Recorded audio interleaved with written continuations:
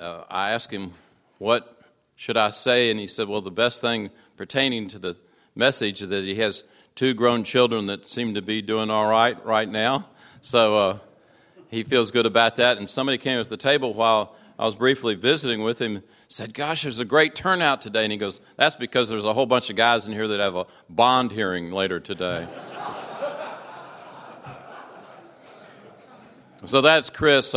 He takes what he does seriously. He sees this as a ministry.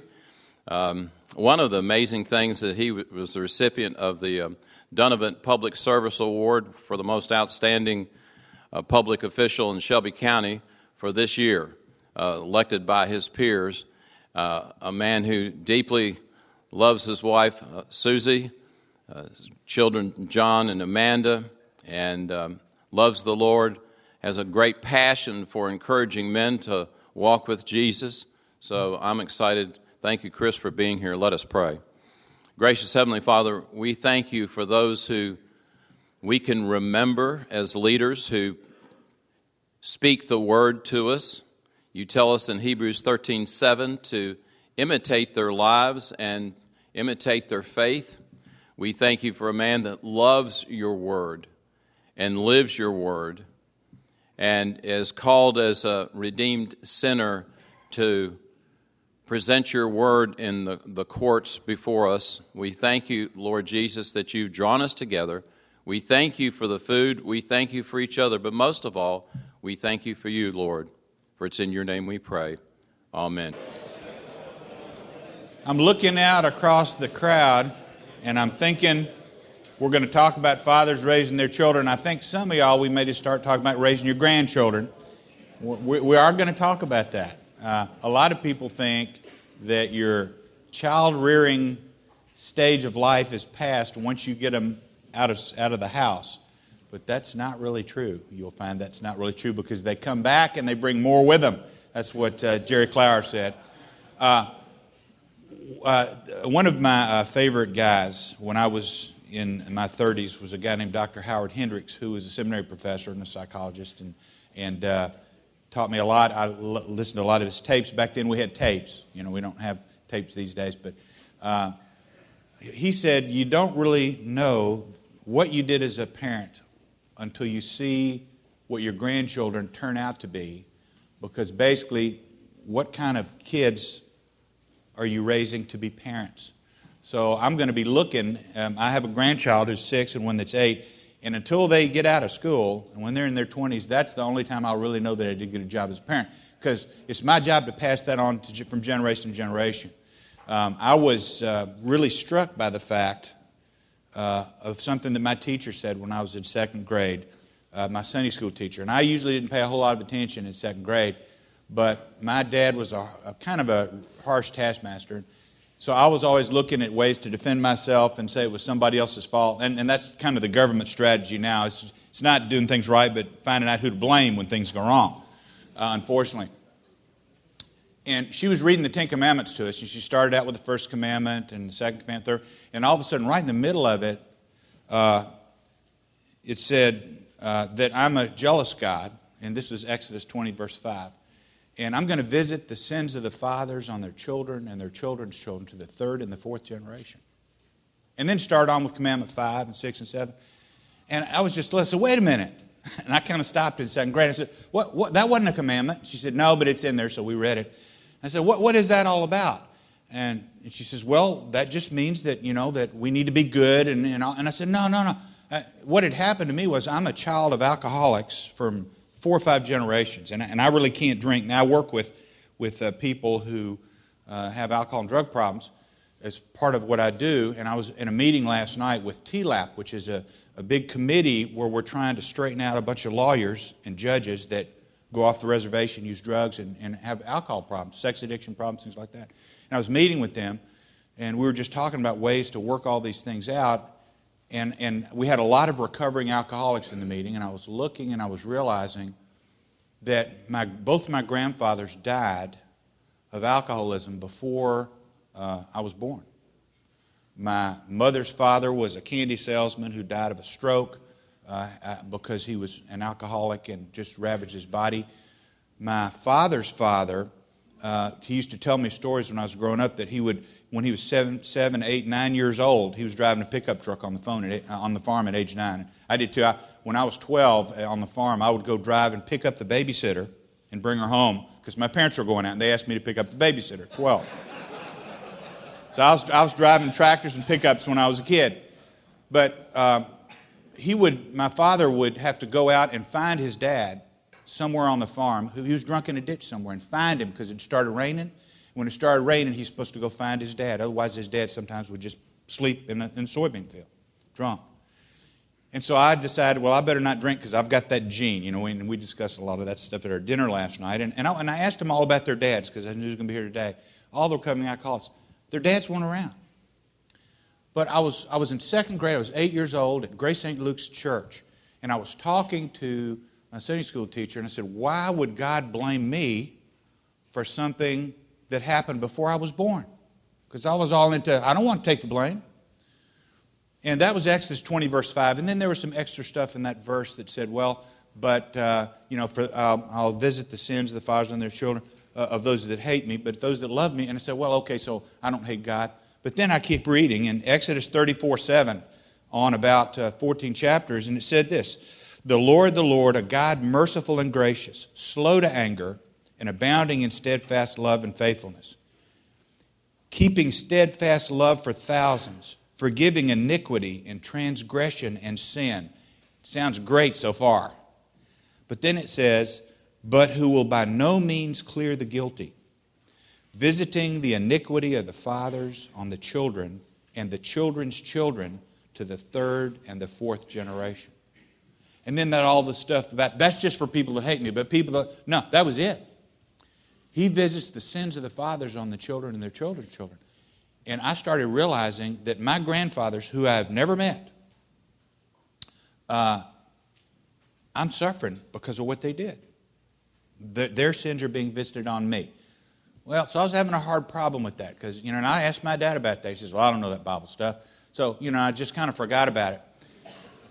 And then I graduated from high school. I started seeing the problems that some of my friends were having because they really basically were raised without a dad. When I was in 10th grade at MUS, my dad borrowed a lot of money, sent me to MUS. He was a farmer and he borrowed money all the time. And I didn't realize the tuition was high. It was high back then. And I didn't realize his sacrifice in sending me to MUS, but he did. And I was in class. I was a class of 69, which is a very troubled high school class. I was a child of the 60s. And a lot of our class, I had a class of like 39 boys. It just wasn't a very big class. Well, by the time I was 36, about a fourth of the class had died. Alcoholism, 2 suicides, 1 guy shot and killed by the police holding his parents hostage. They were going to school with me at MUS. And I'm thinking, what's the deal here? And I started realizing that all their dads, I'm not saying MUS is a bad school, it's a great school, but all their dads were gone. I mean, they worked all the time. They were never home. And I had one kid, I was really mad at my mother and my dad because they wouldn't let me go to this party where there's going to be a lot of drinking. I said, I'm not going to drink. They wouldn't let me go, and I was mad. I was complaining to a guy at school who's in 11th grade. And he started crying. And this was a really tough kid. And he started crying. He said, my dad doesn't care. He doesn't even know that I'm coming home tonight. So at least you have a dad that cares about you. And I'm thinking, well, but I'd really like for him to, to let me know what I'm doing. And I started realizing the heart, a lot of my kids, I noticed I go in high school, I go over their houses, and their wives were like almost not too much older than me. There's the second or the third wife, trophy wife that they're married to. I started realizing the problems that things cause. So I took psychology in college. I majored in psychology. I was trying to understand all this stuff with families. And I became an attorney because there were no Christian divorce lawyers that I could see. And I started as a divorce lawyer. I started getting all the divorces from our church, First Evan, Bellevue. They'd send me their divorce. Because, I was a Christian divorce lawyer. And Christians still get divorced. And so I would handle those divorces. And it would cause me a lot of problems because I'd have a guy and a girl sitting there in my law office, and they're quoting Scripture to each other, and they're wanting to get a divorce. And I remember one particular group, the guy was saying, she just won't keep the house clean. It's just a mess. I come home, I bring friends home, house is a mess.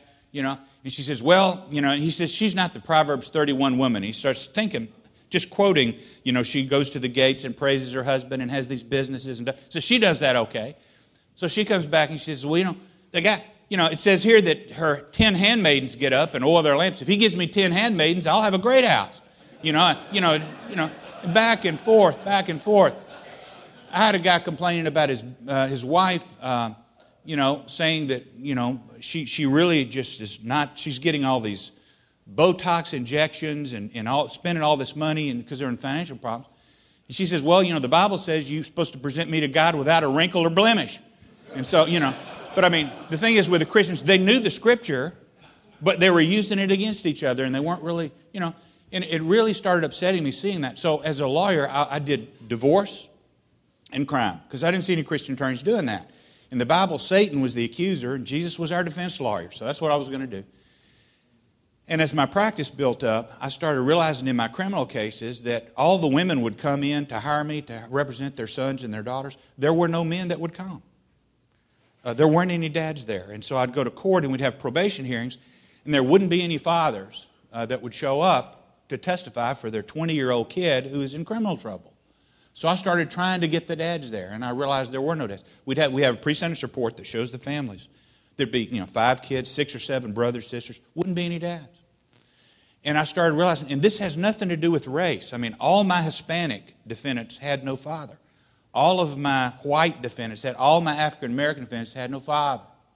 I had to prosecute this case at this restaurant on Jackson, where some people were killed, and these Laotian folks did it. And I said, wait a minute, I've never prosecuted an Asian person. But they were all sons of American GIs over in Thailand and Laos during the Vietnamese War that were born over there illegitimate. They were outcasts because they were part American. And so they came over to this country, but they had no dads. And I started seeing this huge pattern. Well, if you look at the last page of this handout that's in the middle of your page, the very last page, I've printed out for you the juvenile court statistics for last year. And then we're going to see a video in just a minute. I'm responsible for y'all being on this side. I'm sorry about that. But this is what we call our intake, living arrangements of child or juvenile court. Last year, 15,000 kids went through juvenile court in Memphis. Now, that may seem like a lot to you, but last year we had 156,000 prosecutions of crime in Memphis. In Shelby County last year. Our DA's office is the largest law firm in the state of Tennessee. And looking at the living arrangements of the children that went through juvenile court, you'll see that 59% lived with their mother only. 15% had neither parent in home of relatives. And it says here only 7% of these 15,000 kids had 2 parents at home. Now, what you don't realize about that is that's traffic tickets. If your 15-year-old gets a traffic ticket, they go to juvenile court. In other words, when we're talking about violent crime, there are no dads. So I became a prosecutor, and this was so remarkable to me in the DA's office that when my dad died, I went to the DA's office, that I started keeping a list of dads that testified, and every week, every day I'd have about 5 probation hearings as a prosecutor. And you figure maybe 20 a week times 50 weeks a year, 1,000. I'd hear about 1,000 probation hearings a year. That first year I had 2 dads show up out of 1,000. After 8 years, I had 8 fathers. After 12 years in the DA's office, I had 8 fathers testify out of 12,000 probation hearings. There just were no dads. So I kept that list, and I've been a judge now 20 years, and I've had 5 more. In 20 years, 5 dads testify.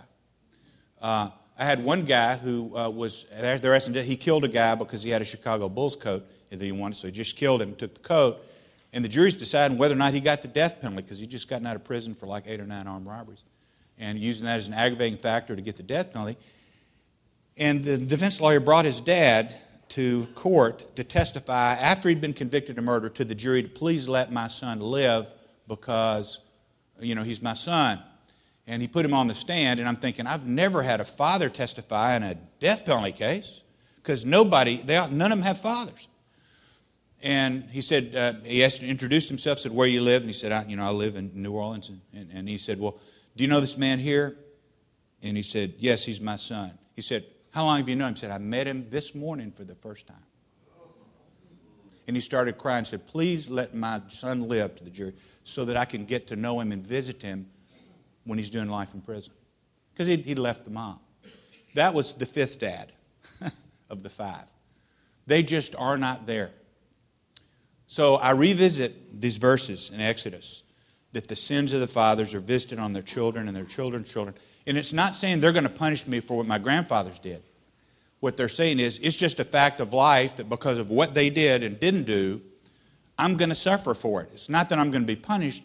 They're a reality. So if we do not raise our kids, we're going to be punished. Now, I'm not saying that you guys are going to send kids to prison, but I'm talking about in my marriage counseling, in my divorce practice, in doing work here at the church with people having marriage problems. You look at folks and you ask them, well, tell me about your family that you grew up in, your dad, your mom. You know, our legislators that have problems. They never grew up in a stable family home. You look at our major criminals through the, Adolf Hitler, his dad died when he was 13 and he dropped out of school in 10th grade, Adolf Hitler. Ted Bundy never knew who his dad was. His mother raised him. He thought his mother was his sister and that his mother was dead. And she told him later on, no, I'm really your mother, to Ted Bundy. Genghis Khan. I mean, we just go down through all the major criminals and you'll hear somebody shot up a school on the news. They shot up a school and killed 5 kids and all that. And you'll see mom on TV. You won't see the dad. You talk to guys who are homosexuals, and I have to deal with a lot of homosexuality in criminal court. They won't tell you about their dad because they didn't have a loving dad in their home. They just didn't. They don't have that example. And so the sins of the fathers, God's not saying, I'm going to punish you for the sin. No, so the sins of the fathers are being visited on their children and their children's children. Not only the sons, but the daughters. So we're going to show this video. It's about a 12-minute video. It's a 60-minute thing. It's not a Christian thing. It's just a study that was done in Africa, just to give you an example. If you would run it, please. Well, the thing that upsets me every time I see that video, and I've had this since 2000. That was a 2000, February 2000, since the 60 Minutes video, is when they kill the elephant and the sister is there. And I'm reminded every time I have to sentence some young person to death, which I have to do, and I see all the mom and all the aunts and the sisters and grandma and great-grandma sometimes who's 50 in the back of the courtroom crying, and there's no men around except the person that he killed and the person who's sentenced to death. And it's so needless because all that kid needed was to have somebody, a role model in the family, to grow up. The testosterone thing is interesting. They don't allow, the government doesn't pay for studies, but they'll tell you, if you talk to psychologists and people that have done biological studies, if you grow up, if you're a guy and you grow up in a home, or a girl, and you grow up in a home without a dad there, your testosterone level is higher. You're more likely to have kids. And it's God's way when we have wars of replacing all the dead men. There's not a lot of men around. We have sex more. I mean, there's reasons for that biology. But just sitting there, if you're a dad and you're just sitting in a living room at night, just sitting there in your chair, kid comes through, knocks over a lamp, and you say, son, or daughter, you need to settle down. Just being there changes the whole dynamics of that family. So it's not that you need to be some wizard of parenthood. You just need to be around. And so many guys think, well, it's my job to work, and so I'm going to pull 70, 80 hours a week. I'm going to make sure that we get to that club, or we send them to this school, or we buy this really nice car or this great house. And they think their job is to kill a great big animal and drive it back to the cave. And then that's the end of it. That mom is supposed to take care of everything else. And our studies just do not bear that out. Because you need to actually come home at night and be sitting there. I mean, it doesn't take a whole lot. Woody Allen is not my role model. But he says 95% of success is just showing up. And we have so few dads in the home. That government guy saying, well, we thought it was the right idea at the time. They had another African story, I'll tell you right quick. They had some lion prides when he had a famine. And there were 7 prides of lions, about probably something like 90 or 100 lions altogether. And there was a famine, and they didn't know what to do. So they decided they would build a dock, and they would throw dead animals off the pier every so often because there was not a lot of game because they were worried the lions wouldn't have enough to eat. And they did that for 5 years, and then the rains came, and so they stopped. And 3 years later, they checked to see how the prides were doing, and there were no prides. They had all died out. And the reason they died out was because the cubs had not learned to hunt. A cub, when they're 6 months old, they're weaned from their mom, and they're taught to hunt. And they weren't taught to hunt because they just came to the pier and they just ate what was thrown on the ground and killed for them. And mature lions hunt for the pride and sustain the pride at about 5 years. And they didn't know how to hunt. And so I'm looking at what the government is doing now. And it's not a political statement, but there's this thing going around, it takes a village to raise a child. No, it doesn't. It takes a mom and a dad. It takes a mom and a dad to raise a child. The village can, and I say this often, if the government, if they're going to raise your children, they have the compassion of the IRS and they have the efficiency of the post office. Government cannot raise your kids. And I'm having to try to raise about 400 or 500 kids a year and seeing them 3 times. I can't do that. I mean, I can make them take drug screens, but I can't make them not fail the screens. And so we just need, dads, we need to be there. And we think, boy, we're really doing good. We've got this 60-hour a week, an hour a week job, and we're pulling down the big figures and all that. That's not helping. You've got to actually, when the kids come home from school, you don't need to be there, but that night you've got to be there. You've got to be able to settle that down and be able to tend to business. Because the government right now is trying to basically make sure that dads aren't needed. Because we're sinning, we are letting our families down, and so the government is trying to step in. I would just dare you just to go to Google or whatever your search engine is and put in predictors of poverty. You'll see 20 or 30 websites come up, predictors of poverty, and you'll start seeing all these things. The number one key prediction of poverty is whether or not you have parents who are married.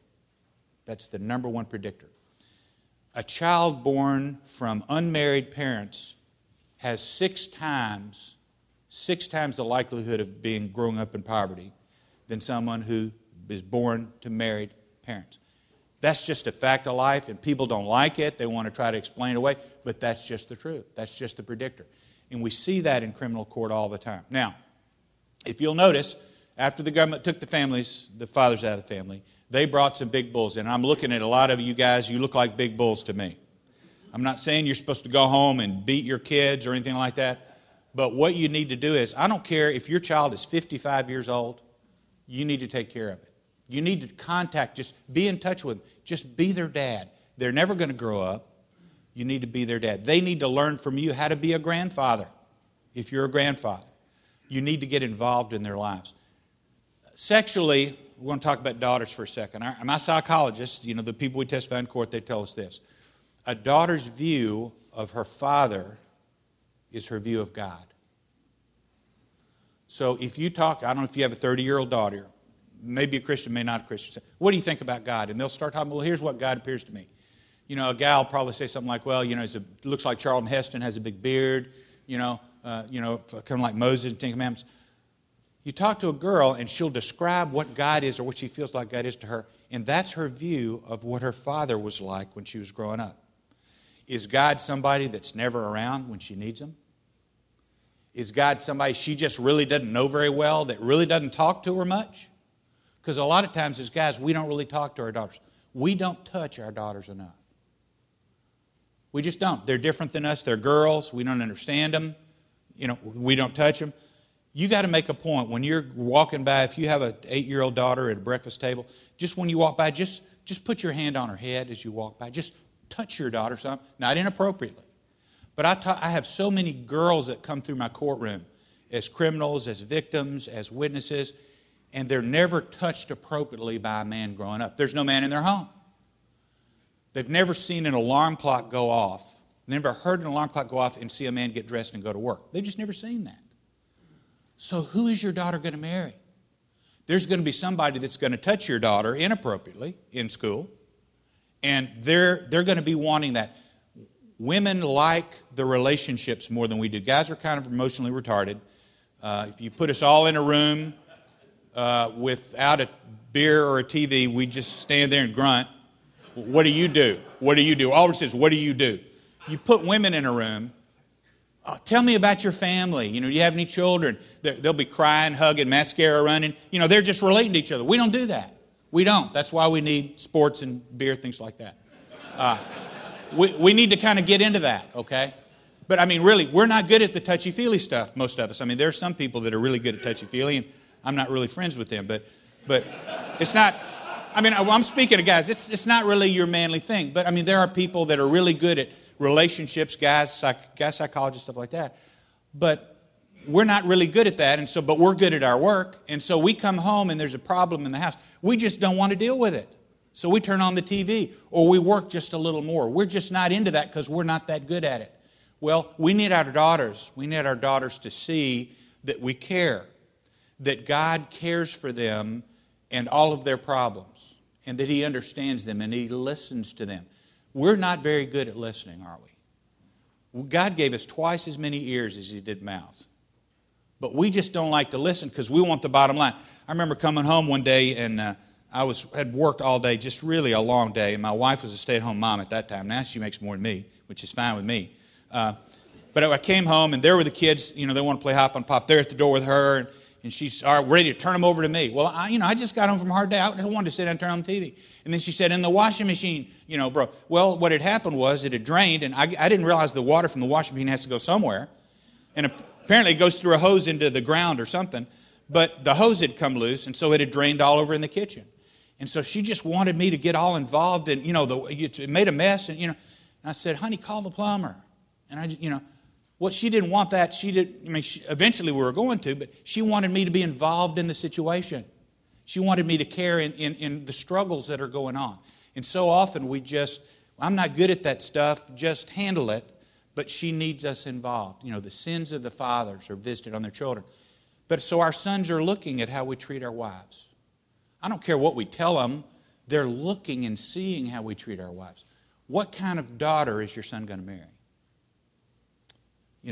What kind of husband is your wife interested in? We need to set those patterns. When you fight with your wife and you have small kids, let them see it at some point, because they need to know how to make up. We need to model these things for our kids, but we're never there at home. So that's the problem. Now, those of you, and there are a lot of you here, of course, kids are grown. You think, well, my parenting test is complete. No, Dr. Hendricks, your test is not complete until you see what kind of parents your children turn out to be with their grandchildren. And so your job, after your kids are grown, is to continue to be their dad, but also spend some time with those grandchildren and work on those things. I just tried a case last week, a Rhodes student raped by a police officer. I was shocked at the kids at Rhodes. Just every night, they're just drinking till 4 a.m. She was there at the home. She got raped, and her two roommates were there in bed with their boyfriends. And I'm thinking, what are people thinking? And so I talked to her, and she said, this is what we do. And my son is the new RUF minister at Rhodes. And he was meeting some people last week and said, well, let's meet at the bar. There's a bar in the middle of the Rhodes campus. They card you have to be 21, but there's a bar on campus. And I'm thinking, things have changed. Of course, the internet and all that, a lot of us, we're behind on that. But we need to understand that we need to be dads, and that job never stops. Now, some of you are thinking, well, not only my dad, or maybe I don't have children. Or maybe, I got divorced and she got the kids. You need to start repairing those things. You need to make reparations. They brought those big elephants back in from somewhere else. Those young elephants didn't know them, but they were mentors for them. So you have a responsibility, number one, to your kids. And I started off this handout with a quote from Malachi on why we should have marriage. Why did God invent families? And it surprised me. I thought that God invented marriage so that I would have a sexual outlet, and also I would have a mom because I'd left my mom, and I would have a new mom, my wife, and who's going to mother me if I don't have a marriage? Well, that's not why God invented marriage for me. And it says here, you cover Malachi 2:13. You cover the Lord's altar with tears, with weeping and groaning, because He no longer regards the offering or accepts it with favor from your hand. You're having problems with family or work. What's going on here? But you say, why does He not? Why doesn't He honor my prayers? Because the Lord was witness between you and the wife of your youth, to whom you've been faithless, though she's your companion and your wife by covenant. Have you abandoned your wife for your work?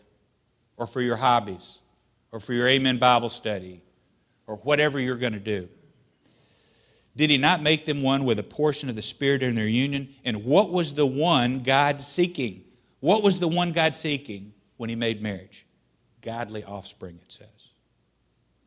Our whole goal in our marriage is to have godly children and to pass it on. It's not like to make a lot of money or to make her proud of us or to cut a big social swag. Our main purpose in life in spreading the gospel is first passing it on to our children and being godly children. We have to mentor that for them. We have to work on that with them. And when we're not home, our studies show, although the government will not publish them, they won't talk about it, Dad's not there. Daughter she's looking for some guy to have sex with. She needs to be touched. She needs to be loved. All right? And we're not there hugging her, touching her, saying, honey, you can be whatever you want to be. You don't have to settle. You can be whatever you want. But we're not there because we're off doing other stuff. And our daughter, well, she's interested in ballet and stuff. We're not interested in that stuff. She's not going to watch football games with us on TV. So we kind of shy away from that. So when I realized this was such a problem, I left private practice. And that's one of the reasons I went to the DA's office, because my children had been born. And I was the senior high youth guy here at our church. And all these kids were messing up and in trouble because their dads were gone. You know, I had a guy, when I was in 11th grade, in 1968, we had this kid who turned 16. And his father, for his birthday, gave him a Camaro with a shaker hood. That's this little thing on the front of the car, you see in these old movies. It was cool. That was what everybody wanted, one of those. He was really excited about it. So he and two of his friends, on his 16th birthday, got drunk that night, on a Tuesday night in Memphis during school. And they drove it off into the Mississippi River. So he got arrested, went to juvenile court. At 10 o'clock the next day, he was let out of juvenile court with a new Camaro with a shaker hood waiting for him with a note from his dad, who was in Los Angeles, saying, sorry, your birthday was ruined. Here's a new car. That's not the way to raise your kids. He should have been there for his birthday if he could. And I understand, there's conflicts and stuff like that. But his dad should have been there. And that kid, that you would recognize his name because it's a famous name from a famous family. He ended up killing himself. It's just not the way that we can parent. We need to make sure and have our priorities straight, because the sins of the fathers are visited on their children and their children's children. So the things that I don't do right as a parent, they're going to affect my great-grandchildren long after I'm gone, because my son and my daughter are learning their skills from me. They're learning stuff from their mother, true, but they're learning their respect for authority, leadership, a lot of non-emotional things that you have to deal with. They're learning that from me, and if I'm not there, they're not learning it. So I put several verses in your handout to read at some point. And also a book I want to suggest. When Eve was tempted, she was full of desire. Eve didn't have a dad because she was the first mom. And Adam was there the whole time. The Scripture says the whole time Satan was tempting Eve. Adam was standing right there. And what did Adam do? Nothing. He just decided, I don't want to handle that stuff. The apple, she says, it really looks good. I really desire it. And, I know, honey, we're going to get curtains for the den, but I think we should get window treatments. They cost about 5 times as much as curtains. I don't really know the difference, but it's really expensive. And she wants all that, and she wants this. And here you are, and you're only making so much money. You got some credit card debt anyway, but you want some peace. When you come home at night, you want her to be lovey-dovey. So, okay, just whatever you want. And we just kind of just bug it, because we don't want to make trouble. We don't want to rock the boat. Adam just didn't want to rock the boat. And there's this great book that I put in here for you by Larry Crabb, and it's called The Silence of Adam. And it's written for men about a lot of the stuff we can do that we don't understand we should do. Well, why should I do that? Just do it. Trust me, you'll understand, because a lot of times, because we're emotionally retarded, we don't really understand that. You know why men kill bugs?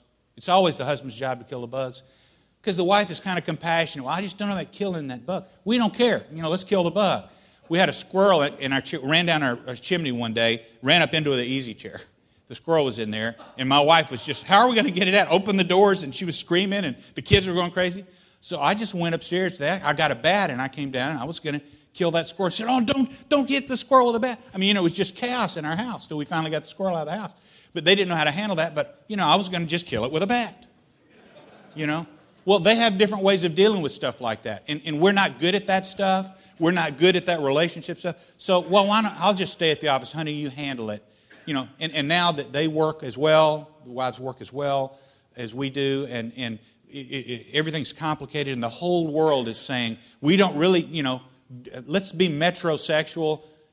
There's a book in California called Timmy Has Two Moms that they use in the school there, because some kids that have two moms instead of a mom and dad, they're affected by that, and so we have to make sure everybody knows that's normal and it's okay. Well, it's really not okay.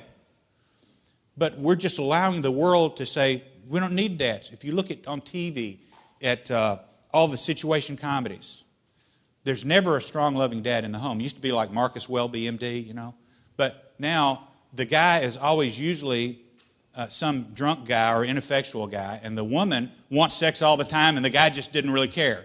None of it is ever really realistic. And in our children's books, Berenstain Bears books that the kids read, the father's always the idiot. The world is getting rid of fathers. A lot of the creative people that create all our movies and entertainment stuff, they grew up, all our comedians, they're stand-up comedians, none of them had normal homes. They never had dads in their home. And so slowly, we're letting everyone else take over all this stuff and teaching our kids and everything like that. So we need to be there. So those of you that already have raised your kids, your grandchildren are doing okay, you need to look around your church, whatever church you're in, this church or some other church. There are a lot of kids here that are children of divorce.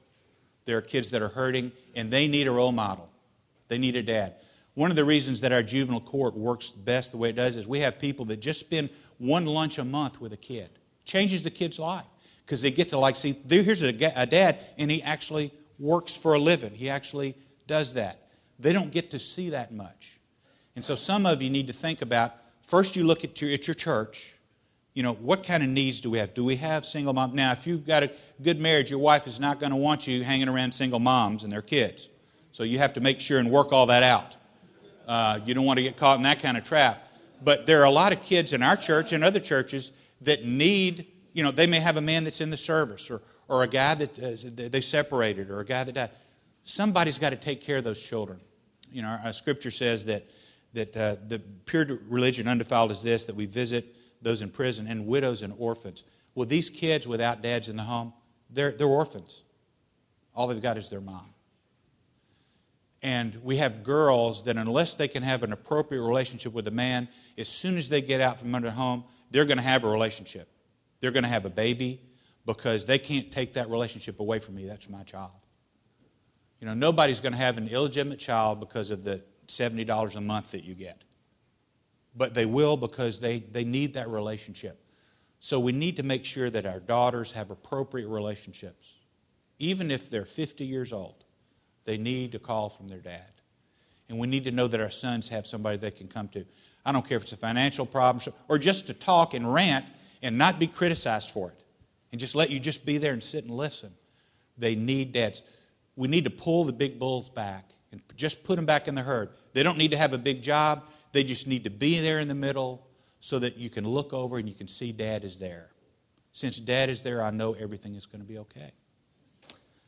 I ended my handout on the last page with 3 quotes from Howard Hendricks. He died last year. He was one of my mentors.